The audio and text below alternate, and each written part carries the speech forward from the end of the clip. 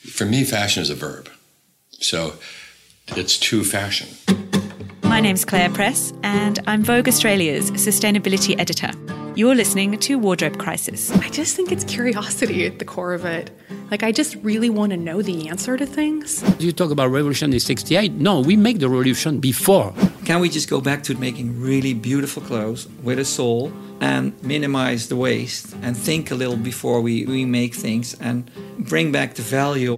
Provided you wake up every morning and you're aware of the fact that your wardrobe is in the fashion supply chain, then you're a fashion decision maker. Join me every week as we talk ethics, sustainability, and the business and madness of fashion. From who made your clothes to how they impact on the environment to the politics of personal style. My parents feel that this is a waste of time. I tell them go away 'cause everything is just fine. It's good to be back. I took a week off. I've been at the shows in London and Milan. It was really busy. And also on this trip, I recorded 11 new podcasts. I can't wait to share them with you, starting with this one. It's all about Extinction Rebellion. Have you heard of them? They are the climate action group that was formed in the UK about a year ago on the premise that trying to be a bit more sustainable is not going to help us solve the climate crisis. They say that tinkering around the edges of the system, but essentially carrying on with business as usual, will do nothing to save us from climate breakdown. So they are calling on governments to declare a climate and ecological emergency, to act now to halt biodiversity loss and to reduce greenhouse gas emissions to net zero by 2025. How are they doing it? Direct action. Civil disobedience. Basically, they're getting arrested. You're going to meet three of the movement's leaders, Claire Farrell, Will Skeeping and Sarah Arnold. Will and Claire are co-editors of the new Extinction Rebellion handbook, This Is Not a Drill, which was recently published by Penguin, and we'll share a link if you want to get hold of one. Now, interestingly, Claire and Sarah both come from fashion backgrounds. Claire Farrell is a former fashion designer, and Sarah is the woman behind the fashion rental business, Hire Studio. If you follow me on Instagram, you might know that I hired my London Fashion Week wardrobe from Sarah last season. But so much has changed for Sarah since then, as you will hear. This season, she was leading the protests at London Fashion Week, and Extinction Rebellion is calling for it to end. They're urging people to boycott fashion and have little sympathy for an industry that they say is broken and a major contributor to the climate crisis. They staged a bunch of protests during the week, including swarming outside the Victoria Beckham show. They blockaded the opening of the trade show, actually, as well, at 180 The Strand. And that was controversial because that's also where the emerging sustainable designers were showcasing. 5 extinction rebels donned white dresses with bleeding hearts. The blood was actually beetroot dye and glued themselves to the entrance. Then, on the final day of the shows, an even bigger protest. Extinction Rebellion staged a funeral. They called it RIP London Fashion Week. Now, I went along and I recorded some vox pops with protesters on the ground. I asked them why they were there and why they joined the rebellion. And you're going to hear that before we dive into the main interviews. The first person you will hear from, briefly, is the fashion journalist Belle Jacobs.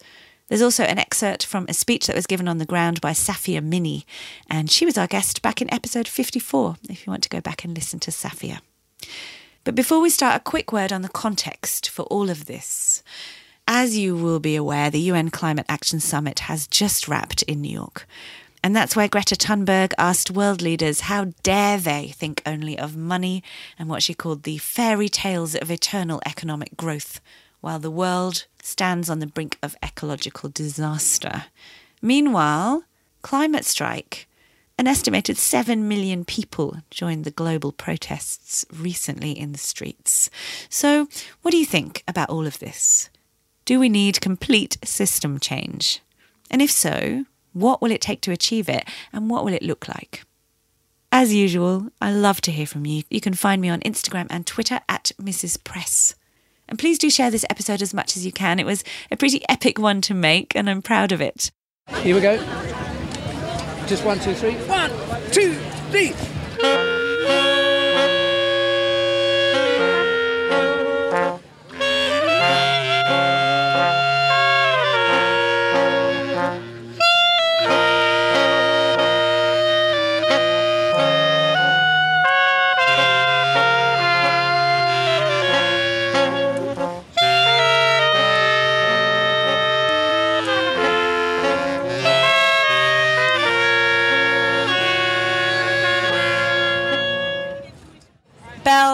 We are here in Trafalgar Square at what? We're here at the start of the RIP London Fashion Week funeral march to put the toxic system of fashion consumption, to mourn those who have already lost their lives to climate change and those who will lose their lives to climate change, to the climate emergency. It's a really emotional time. You've been a fashion journalist for many years. You and I know each other well. What has made you think that you need to step up and join this movement? It became really clear. I mean, when I was working as a mainstream fashion journalist, the excess was already disturbing. So it was just sort of the sheer amount of press releases and products being produced was getting pretty insane. I think when Rana Plaza fell, it was, for me, I could no longer write about the brands that were, some of the labels were littered amongst bodies. I couldn't be in that position. And joining Extinction Rebellion, understanding the extent of the climate emergency, being a parent, knowing how urgent the situation is, every day you open the newspaper, there is another new story to reinforce how urgent this all is. They make a good point. I'm thinking right now. I haven't made up my mind, but it's causing me to think. I'm Tom Ayer, also known as Tolly Dolly Posh on the internet, and I'm 19. I grew up wanting to be a fashion designer, and that was always my passion. I still love fashion and the creative side of it. Give me a studio and a load of secondhand fabrics and I'd love that. But to me, I've reached the point of like an emergency mindset where in the climate emergency, it's a crisis. People are dying because of it and they will continue to do so. And the fashion industry is so impactful and influential. And so it just doesn't sit right with me anymore how it is continuing to be. And I definitely feel anger, and yeah, I do feel emotional sometimes. I've had like a meeting with my MP and I've cried in front of them, and I've sat in front of policemen and watched my friend get arrested and I've cried, and I've had these big moments where I've been like, wow, like we're really doing this. My name's Rosalind. I'm a student from London, and I'm here because I just believe that the whole system of fashion seasons is just an extremely unsustainable model, and we actually need to take pretty urgent, immediate action rather than persisting with the model as it is. The procession just stopped halfway down the Strand, not without irony, outside Topshop, and Safia Mini pulled up wearing a widow's weeds and a black lace veil. She then delivered a rousing address to the crowd. Fashion has gone too far, she said. It's time for a different system. We've asked citizens, please buy ethical, buy fair trade. It's not worked at the speed it needs to work. We need to slow down the fashion system. The drum that I beat in the parade gives us the sense of the Earth's heart. The Earth's heart is dying, and with it, humanity. A few days before the funeral, I interviewed Extinction Rebellion's Claire Farrell, Will Skeeping and Sarah Arnold at Will's London home. I want to start by reading a quote from the new Extinction Rebellion handbook, This Is Not a Drill. The future will not look like the present, we know that now. Governments have failed us, we have to work together. To survive, it's going to take everything we've got and everyone we know. Claire, let's start with the basics. What is Extinction Rebellion and what is its purpose? Extinction Rebellion is a non-violent direct action movement focused on normalising civil disobedience and uniting people to call for structural political change. I'm just going to pick you up on that in case listeners don't understand the definition of civil disobedience. Yeah, so for us, it has meant various different types of tactics. It's very low level, non-violent, peaceful law breaking. So you might find Extinction Rebellion activists sitting in a road. You might find them blocking the entrance to a building. You might find them swarming.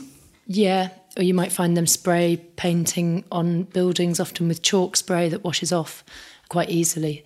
So, it's been lots of different tactics, and I think we're probably going to see an expansion into more variety of different non-violent tactics. Could include hunger striking, could include people doing debt refusals in the future, I would imagine. You've actually been a hunger striker. Yeah, so last summer I didn't eat for 2 weeks to try and protest at the British Labour Party about the expansion of Heathrow Airport. Okay, on October the 7th, what you're calling the Worldwide Rebellion is coming up. You're asking people to do what and why? On the 7th of October, thousands of people are going to come from all across the UK to London, and similarly in other capital cities and major cities around the world. They will block roads and peacefully disrupt business as usual. Well, I just want to bring you in around worldwide. When I think of Extinction Rebellion, I think of Britain. I live in Sydney. There has been some action in Brisbane, but it's not been a huge thing in Australia yet. How far off are you from being a global rebellion? Well, we started out just under a year ago, and we're now in 63 countries. We have hundreds of thousands of people joining us in this movement. And it's all happened through a kind of positive community building at absolute grassroots level. What's really vital is that we understand that the whole world is deeply connected, all of us together on this planet. Sort of Buckminster Fuller's Spaceship Earth kind of feels. But do you know about Buckminster Fuller? No. It's a guy, he wrote a really good book back in the 60s, and he said, we've got to stop thinking about the whole world being lots of little individual nations. We have to start thinking of ourselves all as being passengers on a gigantic spaceship, which is our planet. And it's just a really nice way of thinking about it. And he talks about pirates and people extracting things from it and raiding it. But actually, we've all got to sort of get together. And I know that sounds really hippie. The guy was an architect and a scientist, but he really connected with those people back in the 60s because, I mean, it makes so much sense. Anyway, we're in some ways thinking the same way. We're trying to go, right, this is a globalized movement. We're trying to get everyone together because this is a global problem. And if a country isn't joining us on this, then they're going to be a pirate and in the way. Roger Hallam, who's one of the founders, said, obviously we need lots of people. But then he said, but maybe we only need 50,000 people. Talk to us about the numbers. I mean, a worldwide rebellion would be nice if every single person joined, but you actually only need a certain segment of the population to push this forwards, right? Roger's done loads of really interesting work where he's been looking at previous movements in the past and we've got the privilege of being able to read books about what previous movements did. They didn't, and it's like amazing that all those people have done incredible things and made great change that has influenced and made our lives what they are today. I think it's really important to realise that the numbers that he's discussed and looked at, the 3.5% to 5%, it doesn't feel like a lot of people. And it certainly doesn't mean everyone out in the streets. It doesn't mean everyone getting arrested. And it doesn't mean everyone going to prison. It just means like a big groundswell of activity and affirmative, positive attitudes towards what we're doing and supporting us. The important thing here is that what we're trying to do, unlike previous movements, is not just make small differences to society. We're trying to begin to shift the paradigm completely.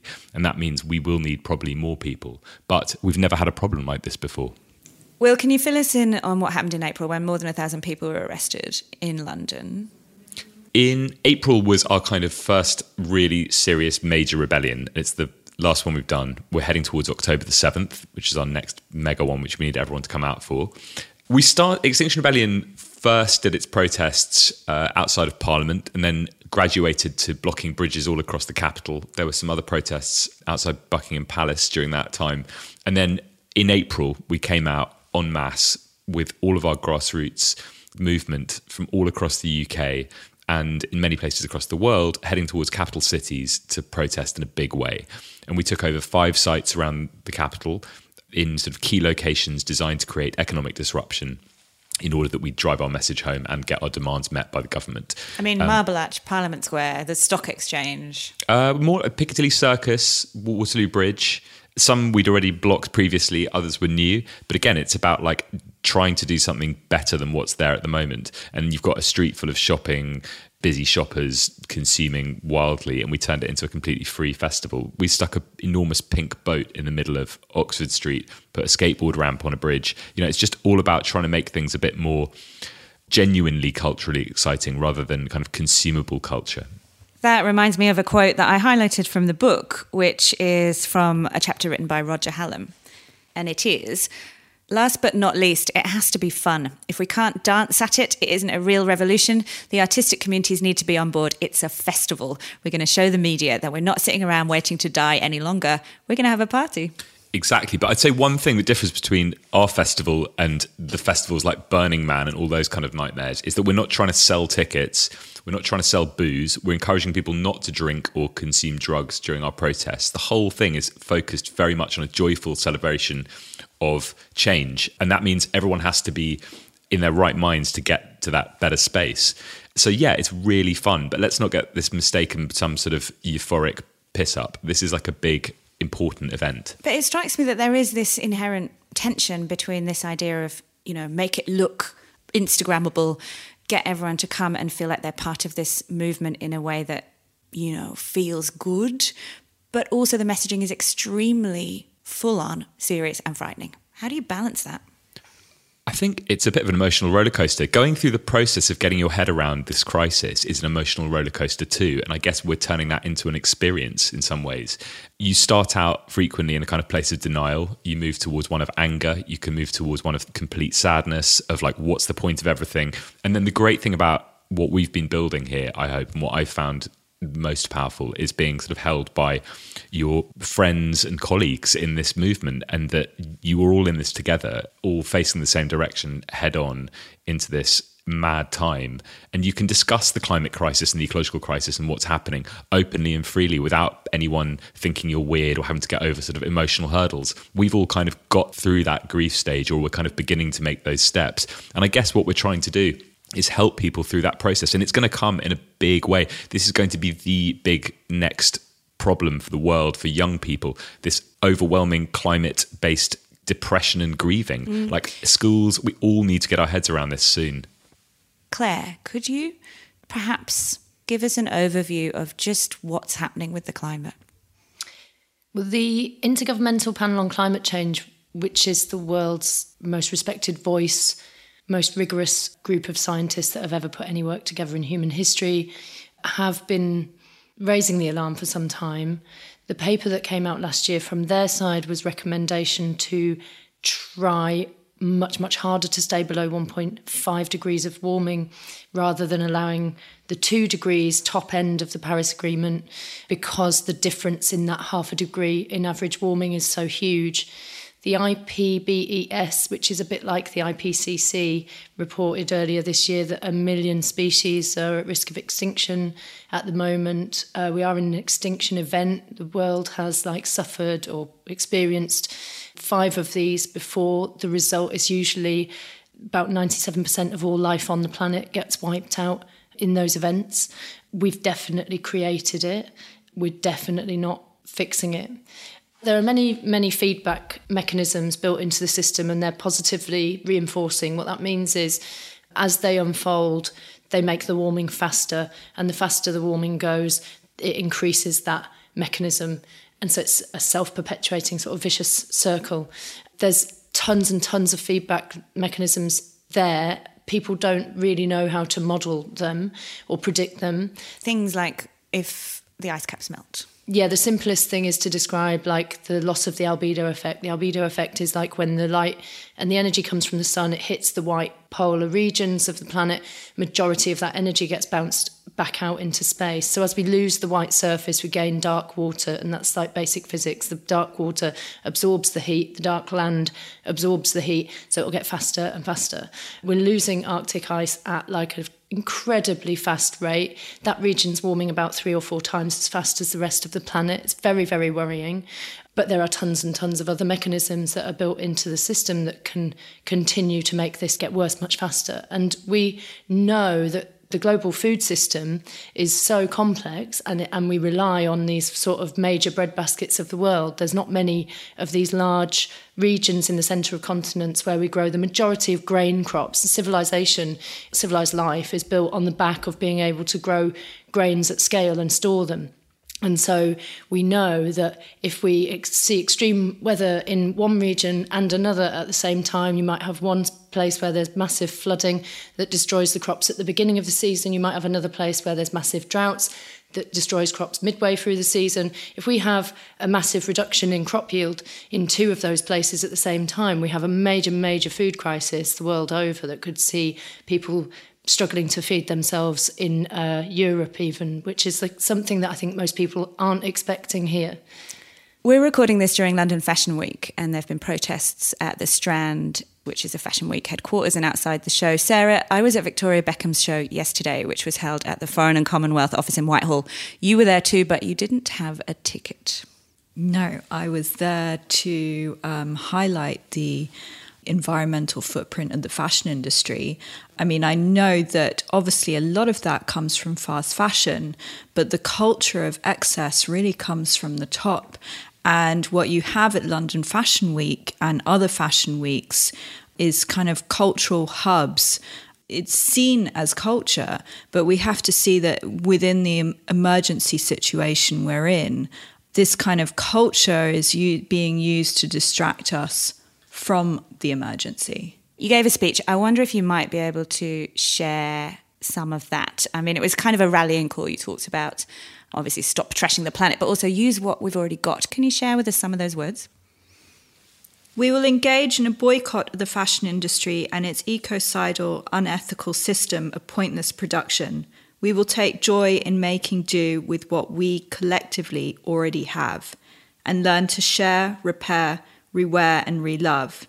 We challenge ourselves to radically change our relationship with clothes. I mean, that is just eminently reasonable, and I think that any regular listeners of this podcast will know that that's the sort of thing we champion in general. Reuse, rewear, looking after what we already have and not being profligately wasteful. However, fashion equals ecocide? Well, I mean, it's a huge amount of carbon emissions. I mean, it's debatable how much it is. I think that the numbers range from about 7 to 10%. We often say if fashion were a country, its emissions would be equivalent to those of Russia. Exactly, yes. And more than maritime shipping and international flights combined. It's big. But then it's not just that. There's natural fibres. Natural fibres have to be grown. So where are they grown? That's taking up land. It's using water. We have the Aral Sea that's basically been completely irrigated to grow cotton. Disappeared, basically. Yeah. It's like a sandy desert. Yeah. Complete environmental crisis. And then, you know, on the other side, you've got the synthetic fibres, which are coming from oil. And we're in a situation now where we need to be regenerating nature as much as possible. We can't afford to continue growing crops for clothes. We need to grow food. And the way things are going, we're going to struggle to do that. Claire, you yourself showed at London Fashion Week during Aesthetica, which Ursula de Castro, who's been on this podcast, was one of the co-founders of, and she's also part of Fashion Revolution. Put yourself in the shoes of the young designers who are part of the Positive Fashion exhibition right now at the Strand. One of them told me that he was in tears when he got there and the protests were there. And he said, but I'm using reclaimed materials. My work is my change. What I'm doing is my own part of trying to create the change in the industry that I want to radically shift. What would you say to him? That it's very nice to make good work, but we need something much bigger than that. And what I said recently when I was talking to somebody from Common Objective who brought a lot of the criticisms that we've had from the younger sort of audience, I guess, of sustainable designers, it's too late for sustainability to be helpful to us right now. Like, yes, we need to be making things in different ways in the future, and that will go on. But what I would say to that person is, I'm really sorry. I'm really, really sorry that you're this age, you're at this stage in your career at this moment in time, because it's heartbreaking. And it would be great if we could all carry on and people could make sustainable collections and be listened to, and the industry would change, and that would actually result in something meaningful. But it's just not a great time to be in the process of production right now. And if the fashion industry were to convene the kind of conversation that we've been calling for them to have, I think it should be led by people like him. And I think the old guard could sit down and they could listen to the young people and take them seriously for the work that they're doing, which from my experience in Fashion Week, you know, sustainability has always been like a bolt-on to business as usual. Oh, look at those people over there. They're cute. Aren't they doing a nice thing? Hasn't it got a nice story behind it? And it's tiny compared to the power and the influence and the production capacity of all of the big players. So it's, you know, in this context, it's just not enough. And I think those people should be basically put in charge of like starting the conversation about where it should go, properly empowered, not just like, oh, we'll get you something in Vogue and then we'll propel you to a bit of a PR story and help you set your business up and then drop you like, you know, because that is what happens to young designers, isn't it? In London Fashion Week, they sort of get the press and they get built up and then they get sort of let go of and go, okay, off you go now, and you're probably going to crash and burn unless you get bought out by a big corporate. And that's the reality. Like, it's difficult. And I've been through the Aesthetica thing with Ursula. She was like excellent to all of us, encouraging. But where were we? We were in this like downstairs back room, quite hard to find, put in a sort of separate thing. The sustainable fashion thing is really problematic. What would you say to me as the sustainability editor of Vogue? I'm your problem writ large at this table. I mean, I just think that, one thing that's interesting about sustainability is that often it begins with like efficiency. And I've been talking recently, raising this paradox. In the 19th century, there was an economist, this thing called Jevons paradox, a guy who recognised that when we made an efficiency saving in the technology that burnt coal, we used more coal, not less. And this is a paradox that we can see continues. Every time we make a saving, we use that saving to make we can do more now. And that's a problem, right? And if we can't even recognise that we're facing these kinds of fundamental problems with the way that we think and organise and the way that we collectively behave, then we're not going to fix things with a bit of sustainability. So I'm not convinced that the conversations around sustainability are always helpful. I think sometimes they can be something that makes people sort of believe that they're doing something good, but it's still attached to a growth-based economy.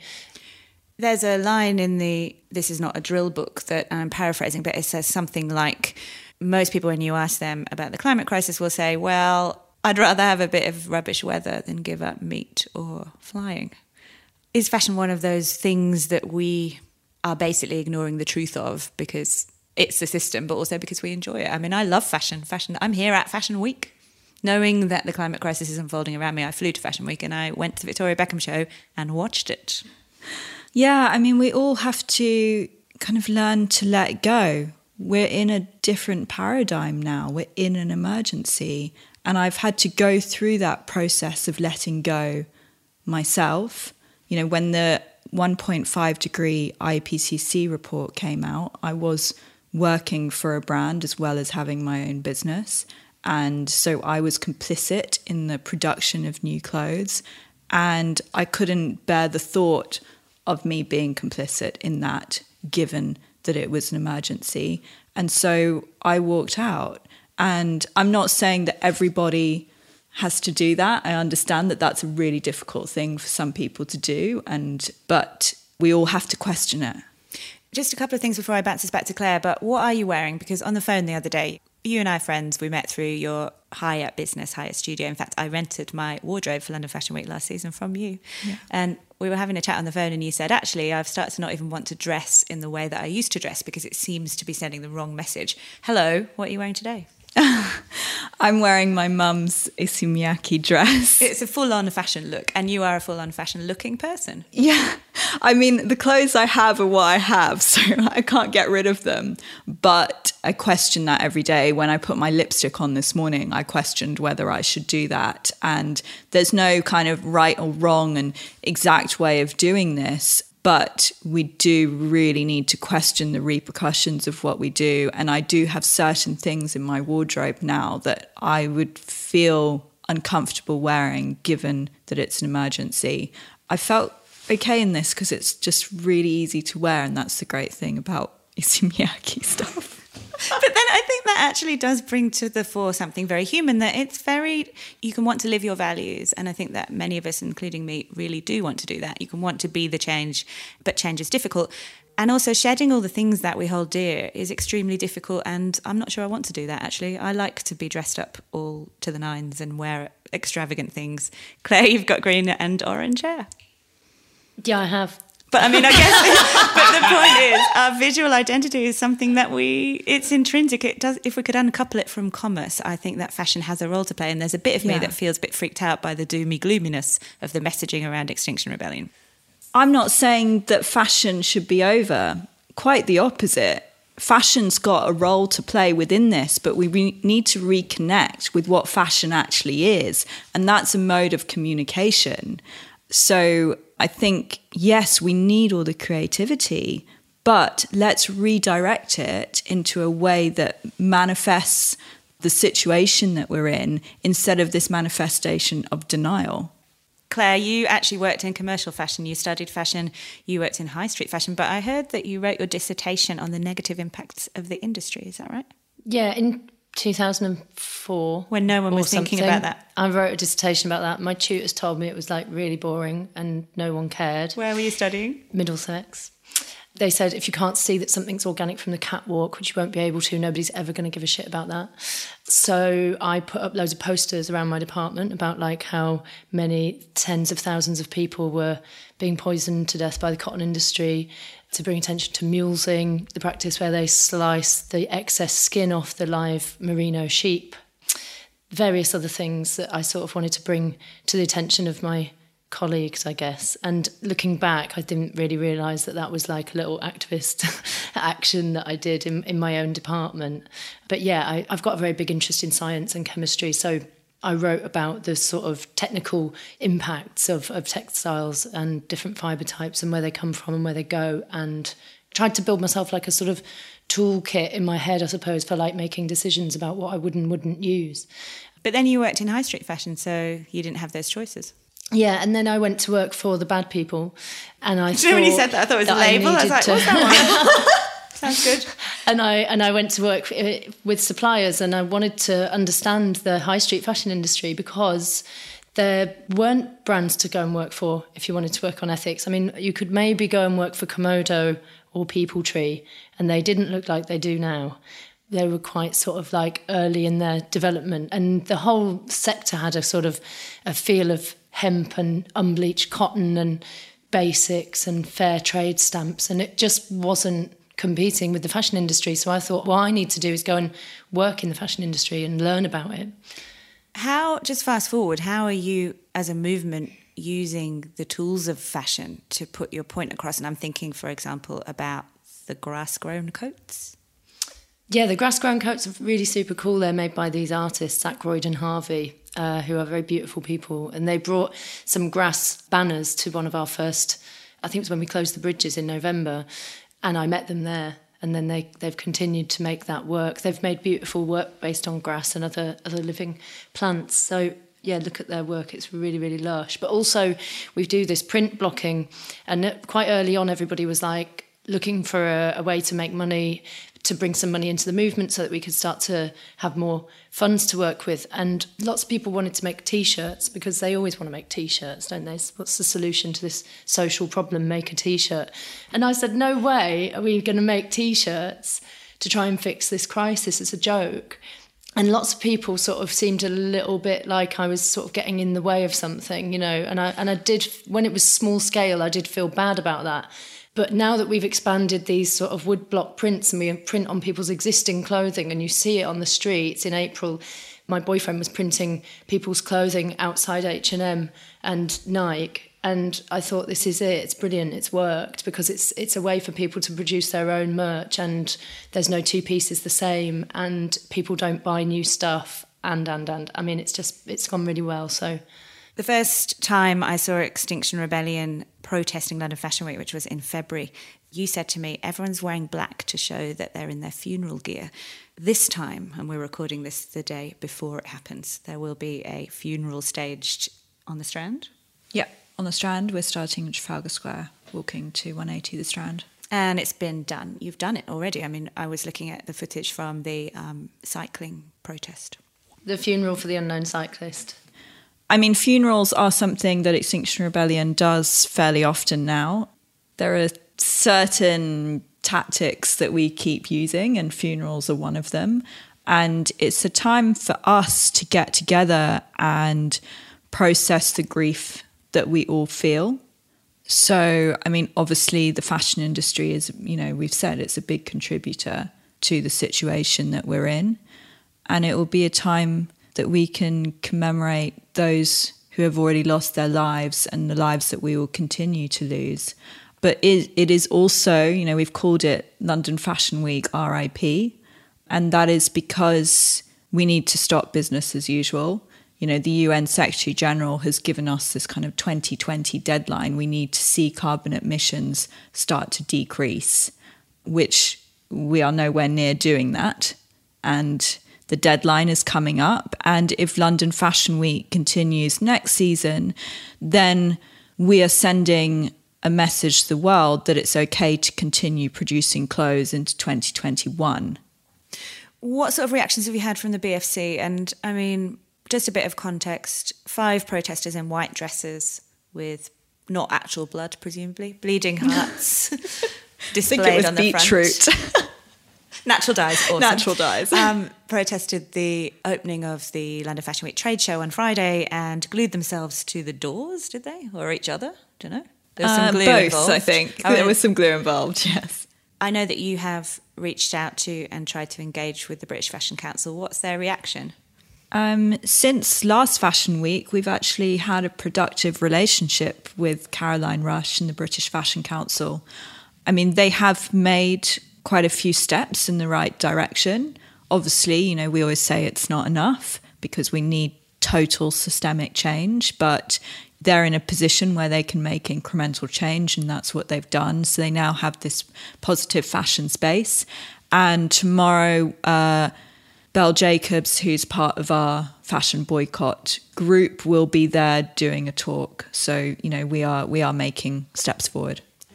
Will, can I ask you to share a little bit about the power of the visual in general in Extinction Rebellion, the graphics, for example, but also just in terms of when you look at images of the protests, they look so arresting. Pun intended. I didn't actually mean that. I'm so good at puns. It's because I spent so long in magazines and had to write those punny headlines. But when you see those images, I'm thinking in particular of all the activists dressed in red. Were they on a beach in Cornwall or something? Where were they? Those guys are really cool. They're really fun. And I think it's... Fun death.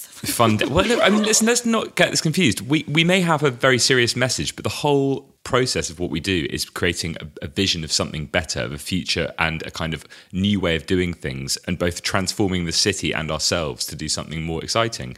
So, yeah, the message is dark, but when you come down to one of our protests, one of our events, anything we're doing, we'll turn like 4 lanes of traffic on a bridge into a festival with free food, loads of amazing music, and it's totally family accessible and the pollution level goes down. You know, realistically, this is just like much better way of doing things. But in terms of visually compelling activity, yeah, we're living in a world that's completely obsessed with the visual. You know, it's Instagram for breakfast. Snapchat up the wazoo. We need to get on that, and we need everyone to totally start coming along and sharing pictures and images of how much better it can be. And we do also, just quickly on the thinking I just want to know about the red guys though. Who were they? The red guys are called the Red Brigades, they're known. And again, like that's a sort of part of a thing called the Invisible Circus, which I believe is a sort of theatre and movement-based company. I think they were based in Bristol, anyway, they're in England. And they've got a sort of interchangeable membership, and people come and join them, and they pop up in various places and activities. And they're this sort of vignette that sort of haunts events and locations, and it's something really exciting about that because people frequently want to take their photo, and that's brilliant because it helps get us on the front page of the news, and that's where we need to be with this story. And if that's what it takes, then that's really, really important. But I would say one thing. People initially went, oh, it's a bunch of hippies on a bridge. Ooh. It's not. It's like one of the most slick, clean-cut, beautiful, immaculately presented expressions of protest. This is all the iconography, all the looks are all carefully coordinated in some ways, but also have a freedom that everyone can bring their own expression to that process. And it just means that there's a kind of clarity of message, but it's one that means there's this sort of precision in that doesn't have to be all sloppy. It doesn't all have to be curly-whirly writing and all the cliches that come with environmentalism. And there's a really nice chapter in our book, and Claire's played a much bigger role in this than I have, in how this process has come about and the art factory that she helped develop and all the thinking behind it. Claire and I are 2 of the co-editors of the book, and when we put it together, it started out initially as it was meant to have been a manifesto, and then that turned into a kind of really heavyweight tome that was almost kind of just too difficult to get into. And then all in the last few weeks after the rebellion in April, as it was going so kind of fast and the conversation was moving so quickly, we stripped it back to a really accessible handbook. And the idea is that we make this subject as accessible as possible. And we bring in as many of the key themes around climate justice, around action, around why the science has been not listened to for years, and not kind of blaming and shaming, but just making this something which people can immediately get their head around our approach, but also where we're at in this conversation. And we go from quite uplifting pieces to ones by the likes of Jem Bendel, who bring a kind of apocalyptic streak to this. Chapter 11, Doom and Gloom adapting to the collapse. Doom and Bloom. Was it? Absolutely. I read it as It doesn't gloom. have even no, the but most. my brain read it as gloom. There you go. We're all preset for this stuff. But it's like we're trying to drive people to take action. Like we've still got a chance to make changes that are drastic now. And we will manage to, hopefully, many of us, at least in the West, will not have to get the worst effects of this climate change. We've got to balance the inequalities around the world, around how we think about our consumption habits in the West and what that's doing to the majority world, to the people in the global South, to the rest of our biosphere, to all other life on this planet, to feed basically our kind of, I want to say vanity or greed. We're all doing it. We get up in the morning and live our lives, and we're all consuming. You're basically calling for complete system change. I think we're looking at systemic change, how we can change. We're not looking to go, yeah, smash the system, yeah, chuck it. We're looking at going, how do we, in the very short time we've got, use the tools available to us to make these changes? And that means bringing the people into the decision-making process. It's not going to be these kind of increasingly mad-looking leaders. What must we do about it, and what can we do, Claire? Well, our suggestion is that everybody needs to go into open rebellion against the genocidal governments of the world and eventually build enough of a global movement to be able to turn the curve around. And it has to happen very quickly. Is it going to happen? I mean, are people going to get out of their middle-class armchairs and stop on the way to driving their kids to school in their four-wheel drive and think, I better join the rebellion? This is happening. It's already happening. We're cutting through. There's been a great success. There's been an Ipsos Mori poll, which is like one of the big polling companies in the UK. And this ended up on the front page of the Evening Standard, which is one of the British newspapers. And it said that 85% of the country are concerned about climate change. And 55% of those people are at the highest sort of indexing level where they were deeply concerned about climate. So a year ago, I'm pretty sure it wasn't the same kind of figures. But this is really cutting through now. I think it's not just Extinction Rebellion, but Greta Thunberg, David Attenborough. Like the stars are beginning to align towards everyone recognizing and waking up to this crisis, because no one is going to get out of this. There is no one who gets to escape. It doesn't matter what you're wearing. We're still absolutely screwed when the food runs out. And I think people are beginning to get their head around that. All right, I want to finish on a note of hope. I think we can find hope in each other. And this is really all about building communities. Doing individual actions isn't enough. It's about getting together, supporting each other to make these changes. That's why we're asking everyone to come together, not on their own individual journey. That's great, but like you need to bring that to the mass. You need to come with everything you've got in your skill set, in your enthusiasm, in your fear, in your rage, to get together and join us on the streets. That doesn't mean like signing a petition or going on an A to B march. It means getting out in the streets and staying there until we get the change we need for our futures and those of all other life on this planet. Yeah, and I think Greta is quite right when she says that you don't deserve any hope unless you earn it. So that's the position that we're in. And, you know, it's a recent article that I read trying to offer a critique of Extinction Rebellion described us as pacifists. And there's something here about educating ourselves about what non-violence is and what it isn't. And this form of non-violent sort of civil resistance is not passive. It is absolutely powerful and peaceful, but it is resistance. It is serious. You know, it's not about sitting around and saying, like, I just believe in peace and I'm going to stay at home. Like, we have to get out there together now. And that's what we're encouraging people to do. And I think when you go to the spaces that get created by Extinction Rebellion protests, when you go to the student strikes, you can find a great sense of like belief in the idea of doing some things quite differently. And what we're asking for isn't even, to my mind, it's not even very radical. Like our tactics seem radical, but what we ultimately want in terms of a structural political change is just a very, very ordinary democratic solution, which people the world over understand the value of, and which you can see how well it's worked for people in recent years with difficult political topics. So it's absolutely not, it's not a crazy aim, you know, and this is the beginning of a kind of paradigm shift. So yes, when you go out on those bridges, when you go and sit down in the road together, it is a spiritual moment for lots of people, and it does do something to you, and it does make you realise that there is this very slim chance that something might work, and that's the best hope we've got, in my opinion. Oh, it's getting hard. My parents feel that I'm different. I told them all that thank you for listening to Wardrobe Crisis. To learn more about our guests and the issues that we've spoken about today, hop on over to my website, which is clairepress.com/podcast. You can get in touch there, and I really hope you will. I'd love to hear from you. And you can also find links to my social media. And finally, if you're enjoying the show, please head over to iTunes and subscribe. You know what they say, first in, best dressed. Subscribers are first to find out when there's a new episode, and it also helps other people discover Wardrobe Crisis, so I'd love your help with that. Because the more people who switch on to ethical fashion, the better. Music is by Montaigne. She recorded this special acoustic version of Because I Love You, which is from her Glorious Heights album, especially for Wardrobe Crisis. How good is that? Thank you, Montaigne.